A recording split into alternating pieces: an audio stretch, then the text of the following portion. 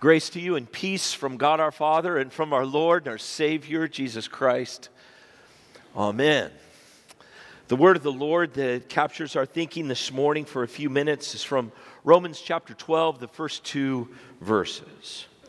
Therefore I urge you, brothers and sisters, in view of God's mercy, to offer your bodies as living sacrifices, holy and pleasing to God. This is your true and proper worship. In view of God's mercy.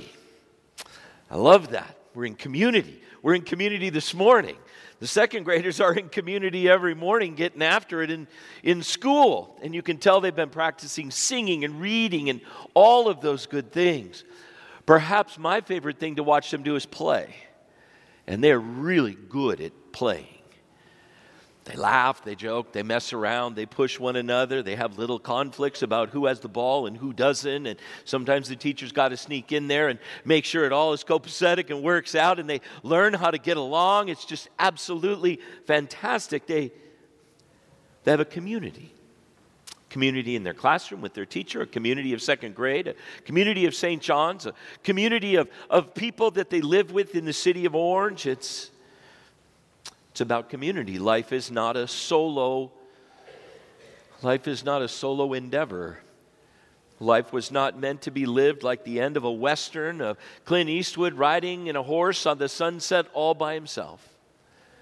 Community was meant to be lived with children singing about salt and light and letting the light shine. People were meant to live in families. People were meant to love and be loved. Everybody's got someone. Everyone here this morning is dialed in to 450 people together. Batman had Robin. Jeremiah had Baruch. Jeremiah was the guy who was called to say everything God told him to say, and Baruch was called to write it all down. Jeremiah was the weeping prophet. It always seemed he was about doom and gloom. Jeremiah didn't have verse after verse after verse of good, positive, encouraging things. It was all this painful stuff and then a blessing, and more painful stuff and then a blessing. But Jeremiah had the spotlight. He was the man. And he probably was some sort of an introverted guy. But he also had Baruch. Baruch, who in Hebrew's name means blessed.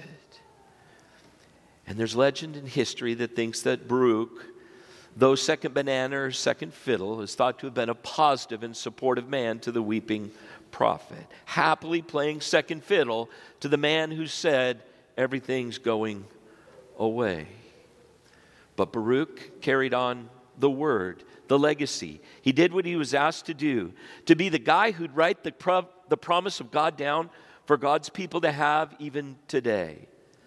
Baruch and Jeremiah, his man on your team. Who's on your team? And what does that team look like? Your spouse is on your team, your children are on your team, your friends and family are on your team, your co-workers are on the team. Very few of us, if any, are completely on your team. You can envision that person. This morning, as a part of a church, you're a part of a good size. 2 weeks ago, I went to worship in Appleton, Wisconsin, and I went up to Green Bay. And it wasn't nearly as frustrating as this microphone popping in and out as the Packers put it on the Bears. The community was wild.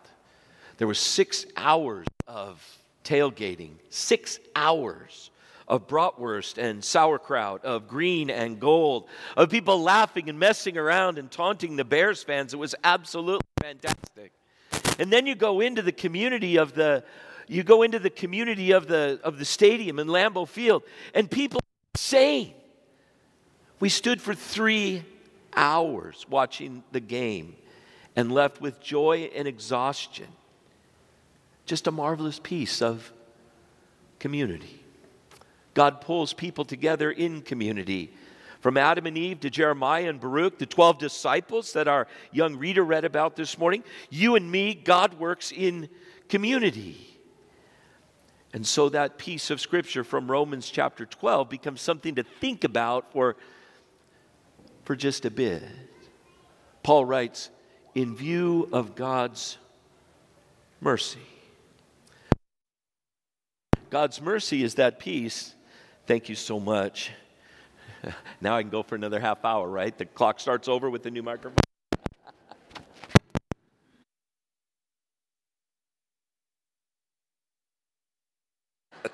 Oh, we on? Check, test, check. $14 million budget and I can't get a microphone to work. That's insane. Where was I? In view of God's mercy, right? When things don't go perfectly, we look at each other not through the eyes and the glare of judgment, but through the eyes of God's mercy. Mercy being that peace which unifies people and draws people together. Mercy being that peace that says, I look at you in love rather than disdain. So the people on our team, we view through the eyes of mercy. Our spouse, our children, our friends, our family, our co-workers, we look at them in view of the mercy of God. From God's heart to Jeremiah's lips to Baruch's hand and to your ears, God is merciful and exercises mercy in relationships and in community. And perhaps community is joined together in mercy because it's only with mercy that we can get along with one another. It's mercy that allows us to let offenses slide and let things go and reconcile and deal with painful moments in relationships through forgiveness and reconciliation rather than through cancellation and judgment. It's about living in forgiveness and kindness. So we look at others as those for whom Jesus died, as the shadow of the cross lies upon their lives. And we find commonality in the promise and the purpose of God through the gift of mercy and love exercised in family and in relationship. God forgives them and loves them. So who are we to hold an offense in view of God's mercy? Sometimes community is really tough. Sometimes everybody doesn't get along. Your family and mine are no exceptions to that. Sometimes community brings pain not just to little children, but to children who grow up and to be adults and are called to reckon and live mercifully in family even as adult children.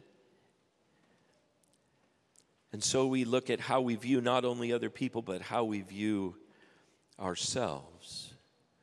For the shadow of the cross of Jesus Christ falls upon you, upon your life. God forgives your offenses, and His mercy for you is rich and deep.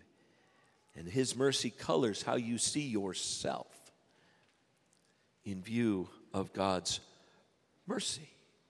God is merciful and loves you. And that makes all the difference in how we see ourselves. In the time of black and white TV, I grew up in a family long time ago, in the 60s and the 70s. And we thought our parents were ridiculous and crazy, much like your children think you are today as well. When I'd get into it with my brother and my little sister, my father and mother would say, "You guys go figure it out." And we didn't know what the heck they were talking about. They'd say, "You guys go out in the backyard and you figure it out."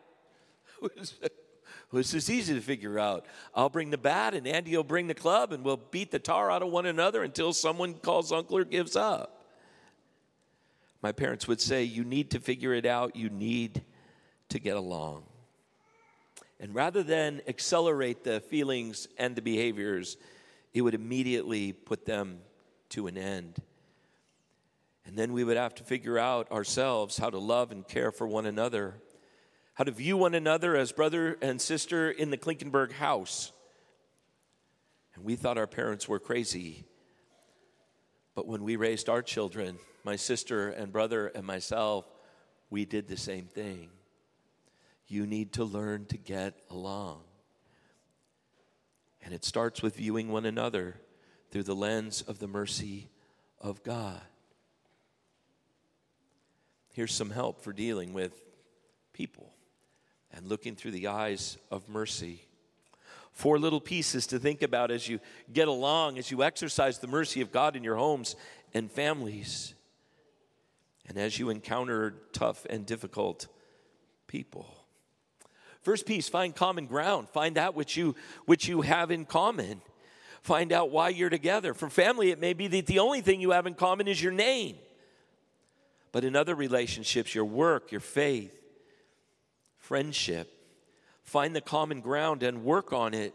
Dwell on those things you hold in common and tell yourself, if there's one step forward, it's the commonality that we have. Find common ground. And then celebrate those differences. Jeremiah was a talker, Baruch was a writer. I'm an extrovert, my wife is an introvert. I'm a feeler, my colleague is a thinker.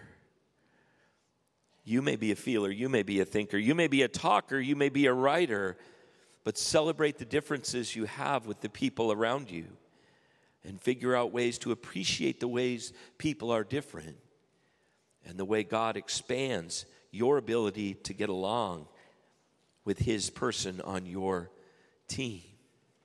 Find common ground, celebrate the differences, and understand why. This doesn't come with a red light attachment to it. Sometimes it takes a lifetime to figure out why a person is like they are. I've got people like that in my family, and so do you. And sometimes I just want to go to them, put a finger in their face and say, just tell me why you're so me. Understand why. Why is the person the way they are? What happened to them? Very seldom that is relieved in 10 seconds or less. But as we find common ground and find ways to celebrate the differences, by patient observation, we learn and figure out what makes that individual tick. And then time gives you time to be gracious and merciful and kind. And finally, understand your role in that relationship. What is your thing? When they look at you, what do they see? If they were to be thinking about you the way you're thinking about them, what would they say? And sometimes we can change our attitude and our thinking, in the words of my father, to learn to get along. I'm reminded that every beautiful sculpture starts with a big old piece of marble or granite.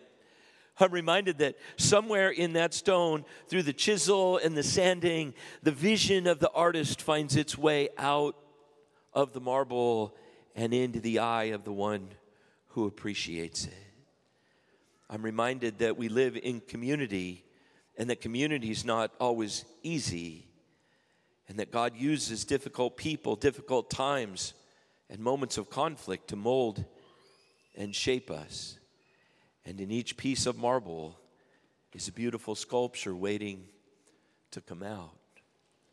In each moment, in each opportunity to view one another with the grace of God and the love of Jesus. Those are the tools that God uses in community to make beautiful works of art. His man on your team. Beautiful pieces of art. In the name of Jesus. Amen.